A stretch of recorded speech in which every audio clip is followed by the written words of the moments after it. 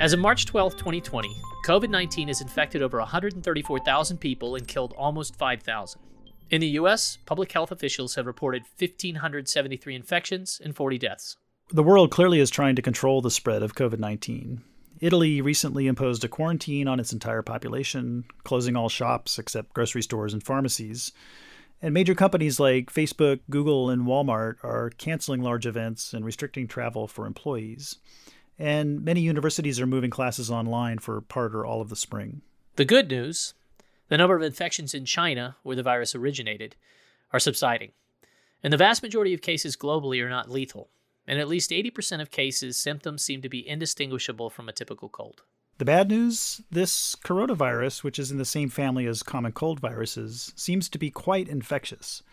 Most people exposed to the virus tend to spread it, and in older and immunocompromised people, infections are often more severe with higher mortality rates. The virus is brand new, so there's a lot we don't know about it, and that makes it difficult to predict where it will spread and how it will affect populations.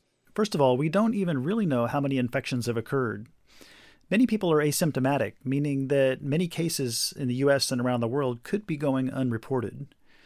In the U.S., the lack of test kits has also made it hard to monitor the rate of spread and to identify the extent of the problem. The origins of the virus are still a bit of a mystery. Scientists are pretty sure the new virus jumped from an animal species to humans, but which species, we don't know for sure. Frustratingly, we knew this was going to happen.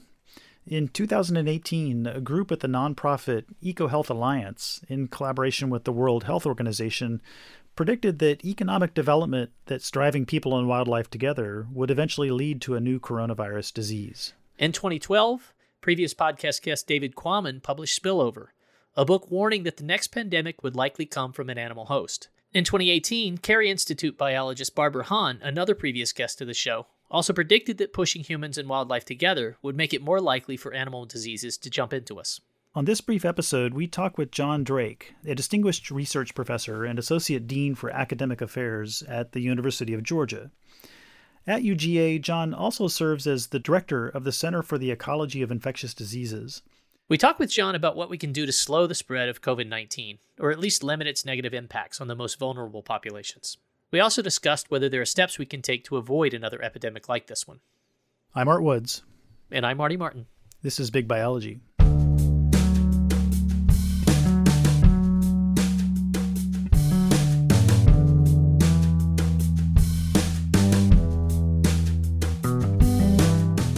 So John, my first question is about just the scope of the epidemic. So, I think we've all been glued to our phones and our web browsers and cruising for news. And so we have a sense of sort of the number of reported cases. But, how many actually are out there? What's the demography of those cases? And, what actually are the mortality rates? So those are questions that we would all like to have better answers to. We don't know how many cases are out there, largely because we now understand increasingly many of these cases are asymptomatic.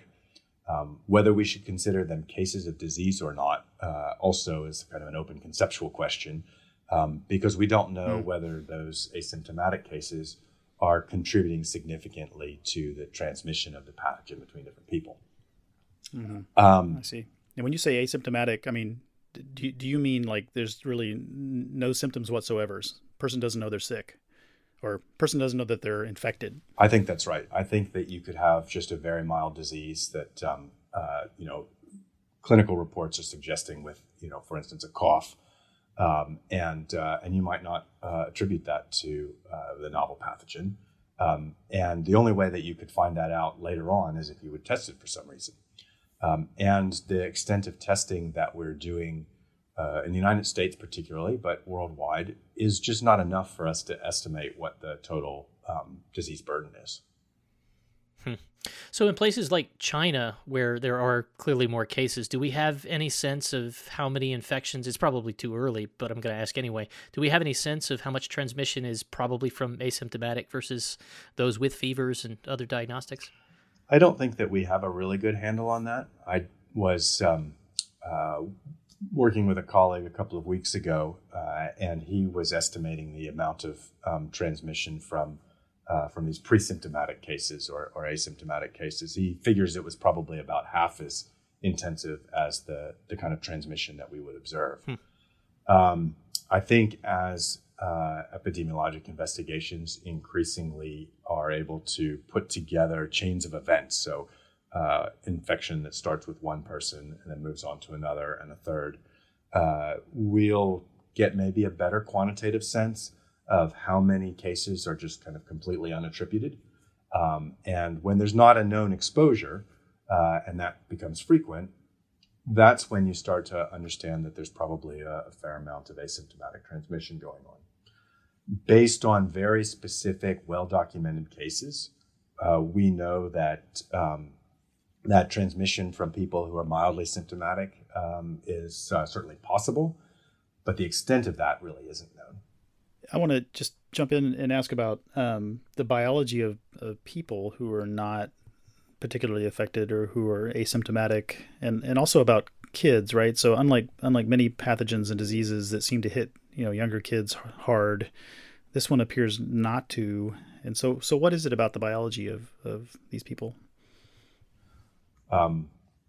You're asking lots of really good questions today. I don't think we have a good answer to that one yet. It's something that there's been some speculation about. For myself, I'd actually like to see good data on what the attack rates in different age brackets are in order to be able to actually document this pattern of age-specific infection. In order to do that, you need to understand something about the population at risk and then the exposure of that population.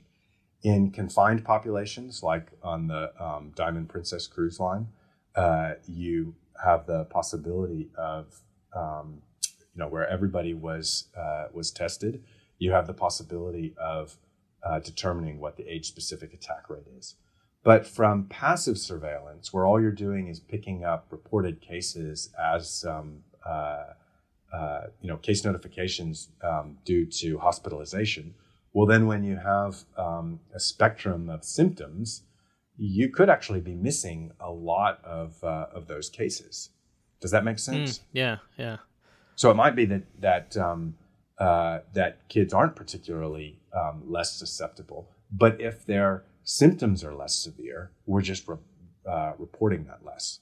And it's going to take some careful studies and of well-described populations like the Diamond Princess population before we actually have an answer to that. Interesting. Do you know anything about the demographics of the folks that were on that ship? I mean, is there anything there that... I don't. Okay.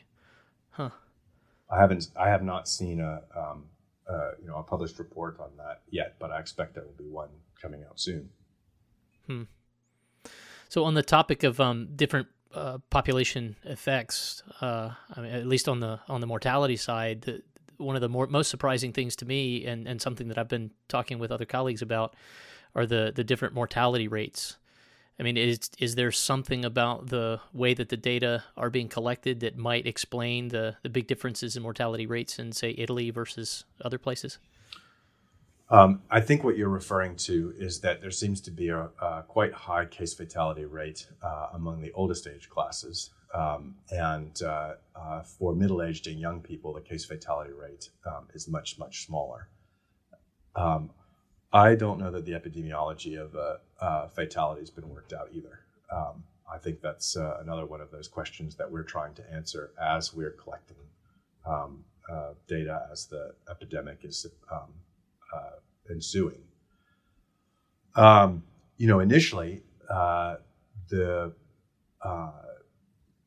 Initially, the main goal is just to estimate what the average case fatality rate in a population is. That by itself is hard to get a handle on during the course of an outbreak.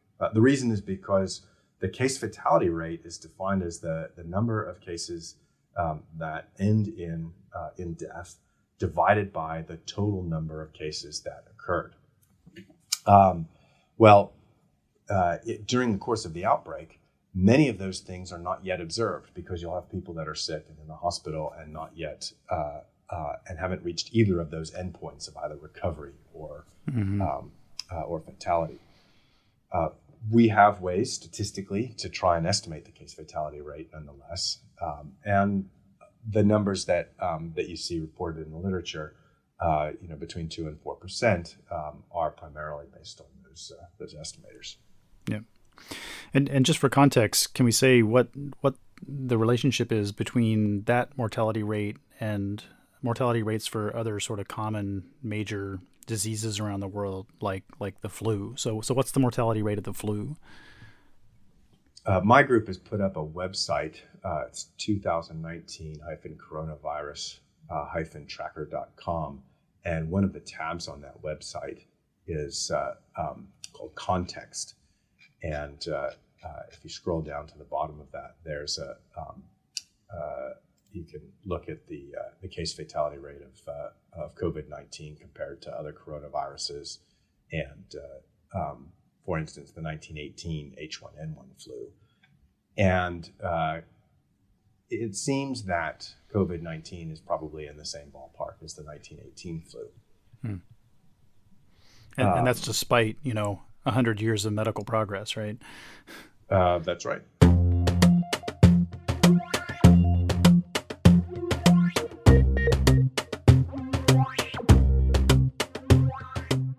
So maybe let's talk a little bit about the control efforts. And namely, I think we'd all like some good news. What are we doing well? And we could mean globally or in the States. So I think that we should recognize the effort that China went to try and contain the outbreak within mainland China. I think that the quarantine, what in the media people are calling the lockdown, is really unprecedented in human history, and it was very costly to that society to do so. And I think that probably bought us a significant amount of time preventing spread to other parts of the world, enabling us to be better prepared. So that's one thing.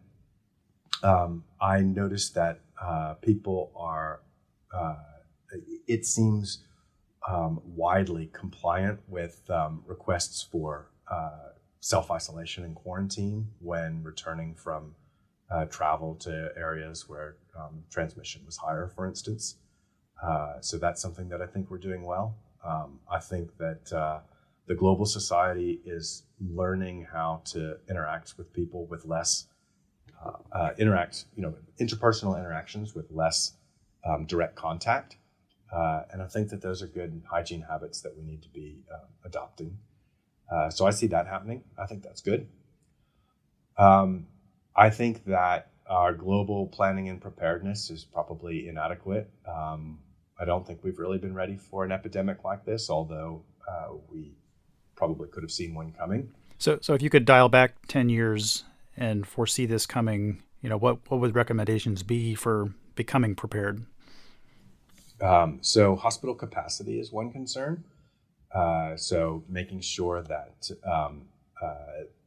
for an attack rate as high as we saw in, say, the province of Hubei, that everywhere in the world we are able to expand hospital capacity in order to provide care to the number of people that need it. I think that communication between different nations and within nations would be could be improved. So I think that we've seen improvement in maybe the first time that there was significant international mobilization around monitoring an emerging zoonosis is the H1N1 pandemic, which fortunately turned out not to be as severe. The disease wasn't as severe as we initially feared that it might be. Every significant global pandemic since then, for instance, the epidemic of Ebola that started in West Africa, the Zika epidemic, I think we've seen increasing cooperation and responsiveness and global understanding of what we need to do in order to be able to contain the outbreak as much as possible, uh, minimize the damages, minimize the knock-on consequences, whether they are economic or health consequences that come from disruption to health systems because of human behaviors, reallocation of resources, all of those kinds of things that have consequences for how our societies function. Mm-hmm. And I just heard a report, I think it was on the Daily podcast, about the WHO really putting China and South Korea up as sort of examples about successful control. And I think it's going to be a while before we learn all of the different things that they've done. But do you know, especially in South Korea, what sorts of things have happened that may be relevant to us during our, given our timeline? I don't know very specifically about South Korea. I think that contact tracing has been intensive, and that's helpful to identify people who've been exposed and then to encourage them to isolate. There have been, for instance, restrictions to travel and human movement, and I think that those have had measurable effects on transmission. Unfortunately, with something as contagious as the COVID-19, it's not possible once you have widespread transmission to completely contain the epidemic, but you can perhaps direct the path of the epidemic in some ways.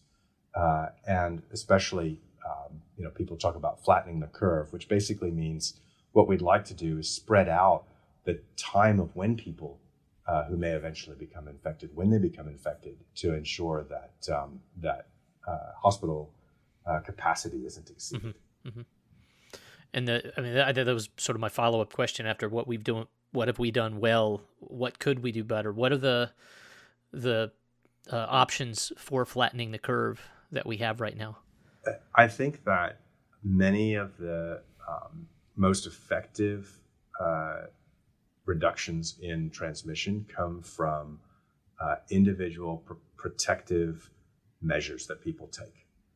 Hand washing, social distancing, preparation of food, individual choices about the intimacy of contact that you might have with people, shaking hands or not, that kind of thing.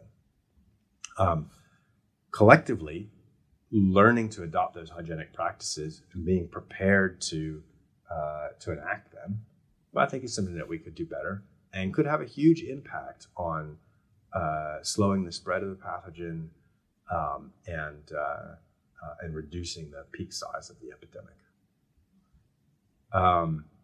There's obviously pharmaceutical interventions. We don't have vaccines for viruses that are new to science. So of course there's no vaccine that we have available. Hopefully a vaccine can be developed in a timely manner, but that won't happen until after the first wave of the epidemic is complete for sure.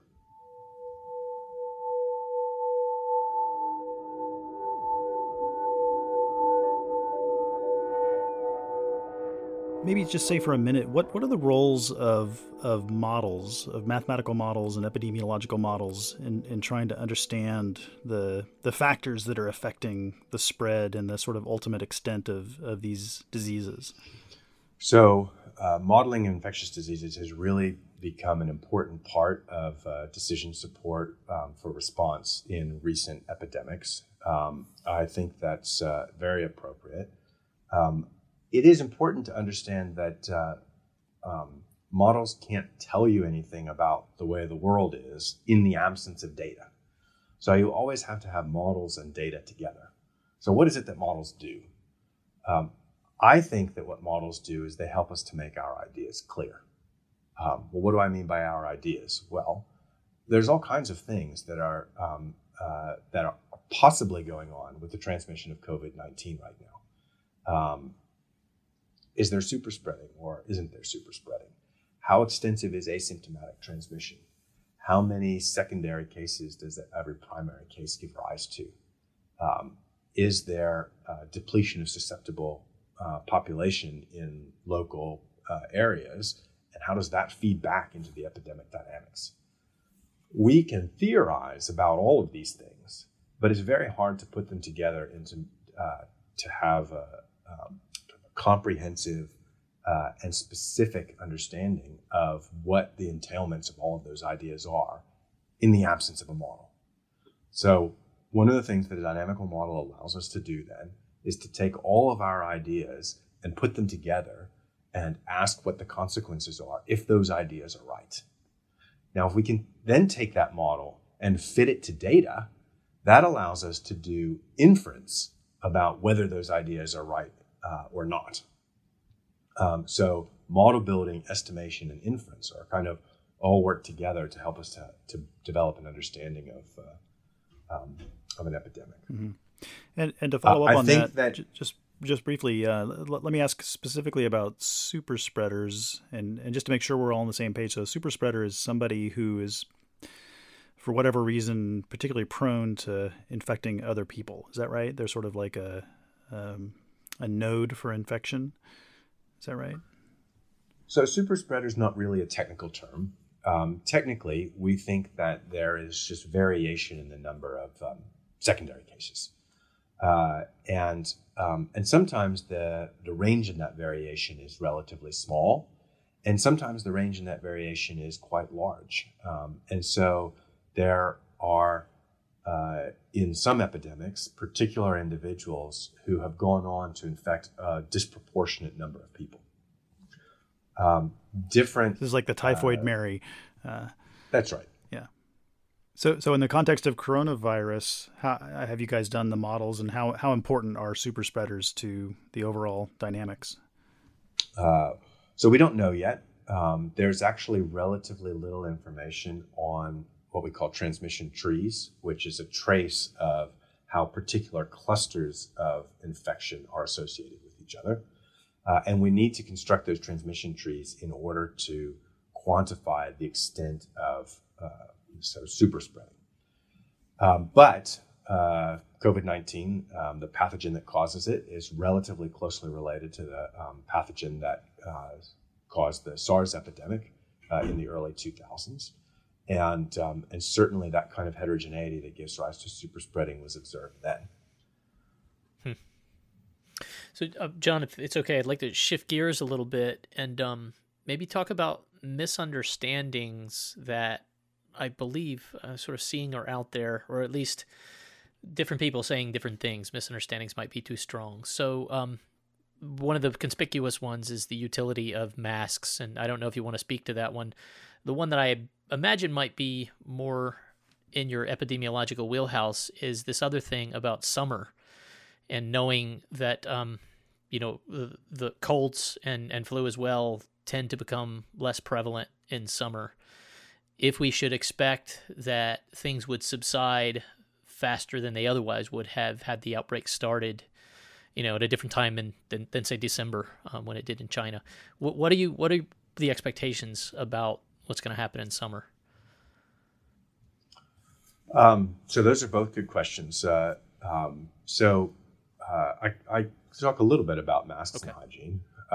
We don't know what the effectiveness of masks for the virus is. We do know that masks cannot completely prevent a person from becoming infected with the virus. You'd have to have a proper respirator for that. But a mask can keep you from, for instance, touching your face or putting your hands in your mouth.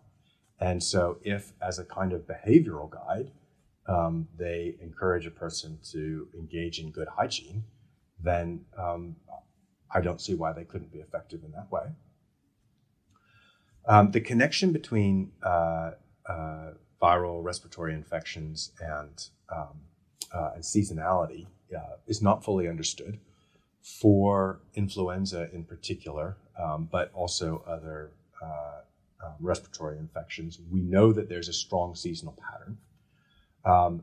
What drives that seasonal pattern isn't entirely clear, but statistically, that pattern is associated with humidity. And humidity can affect the transmission of viruses in a couple of ways. So one is that most transmission probably occurs when a droplet that contains the virus is expelled by a person. And then that droplet is picked up by another person, for instance, from a contaminated surface like a tabletop or a doorknob. For transmission to occur, the virus has to remain viable in that droplet for a period of time, and that viability goes down with humidity. So when humid, the temperature warms in the summertime, it becomes more humid. The viability of the virus probably declines.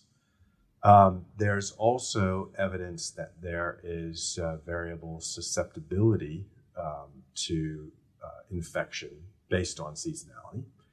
Some of that may also be related to humidity and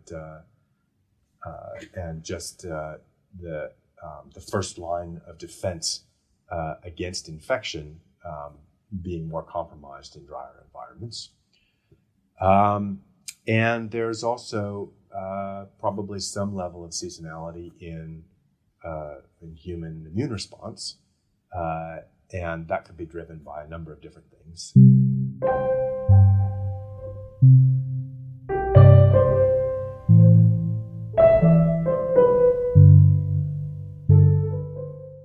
So, John, on to follow up sort of on this thing about seasonality, I know we have to be careful to relate this to the 1918 flu, but as I remember it, it was really the sort of second wave in the subsequent fall where things started to get much more troublesome. How should we think about that? And more specifically, when the epidemic starts to subside in the places that it is, given that it does subside sometime during summer, is there? I mean, how do we think about what's likely to happen in fall and winter next year? Well, it seems very unlikely at this stage that after the first wave of the epidemic, it will go away completely. So I think that we do need to be prepared for a second wave next year. Hopefully, we'll be more prepared from vaccines, diagnostics, and pharmaceuticals point of view. Let me ask about this first wave. So we've heard people like Angela Merkel suggest that perhaps up to 60 or 70% of Germans will eventually be infected. So if we project this out in different societies, what's your feeling about what the total percentages of people infected will eventually be? I think it's really premature to speculate about that. I don't think that we should give up yet trying to prevent infection from reaching a large number of people. I think through social distancing, good hygiene, careful intervention, we can prevent the infection from reaching a lot of people. And so I think the number of people that get infected is ultimately going to be based on how effective those interventions are. And I don't think that we specifically, as we talked around it, but I mean, what is your feeling about the sort of elementary, middle school, high school closures? Is that a sensible mechanism for distancing, or? And university closures. Well, universities, sure. So I do think that university closures makes a lot of sense at this stage. I think that closing schools has a lot of knock-on effects in all societies, and that those effects are felt most significantly by the most vulnerable people in our societies. And so I think that should only be done under careful consideration. But it may well be appropriate. At this phase, we don't know how much transmission there is among children, but children do contribute a lot to the seasonal influenza transmission. And I think that's probably our best guide at this point to what the epidemiology of COVID-19 is like. Mm-hmm. Mm-hmm. Okay. And I mean, if you were all of a sudden given the authority to take the next 2 or 3 steps to flatten the curve, What would be your top priority? I mean, what would be the things that you would do? Well, in your email to me, you said if with unlimited resources and funds, what would you do? And I think that increasing the distance between people is the most important thing to do. The problem is that there are costs of doing that. So there are costs of not going to work. But with unlimited resources, you could compensate for those costs. I think that's one of the things that that funding could actually do. Funding can compensate people for the costs of personally protective measures that they might otherwise not take. So if we have to make that idea concrete, like, are you talking about, the sort of government supporting things like paid leave or enforcing paid leave for workers at companies? So again, we're getting into sort of like policy questions. Sure. With specific policy questions, which have knock-on consequences. Yep. And so how you actually deploy those to be as least disruptive as possible and maximally beneficial is really quite a challenging question, one that I'm not an expert on. But I do think that reducing transmission can come from reducing infectious contacts between people. That means reducing the number of contacts overall, the number of different people that any individual contacts, and the intimacy of those contacts. And so, for instance, I think that for those people who are able to do so now, telework, work from home type arrangements make an awful lot of sense. And I think that governments, companies, organizations should do everything that they can in order to accommodate the personal protective measures that individuals might be able to take.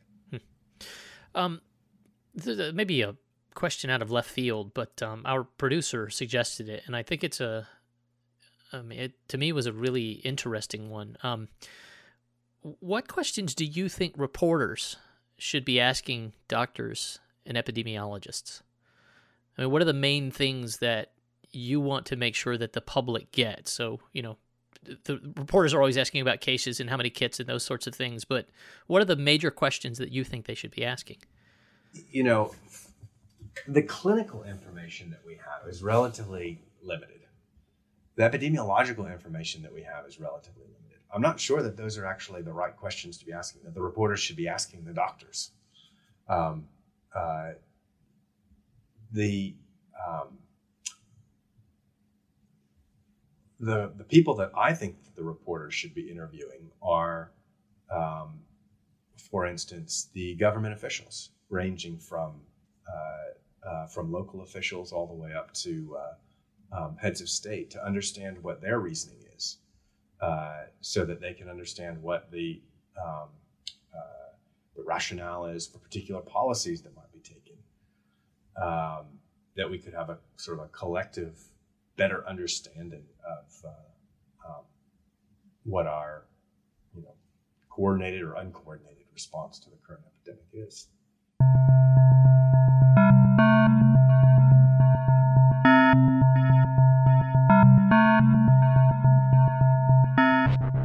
Thanks to Matt Blois for producing this episode. Mike Levine manages our social media accounts and produces the student spotlights, and Dana Baxter helps with background research. As always, Steve Lane manages the website.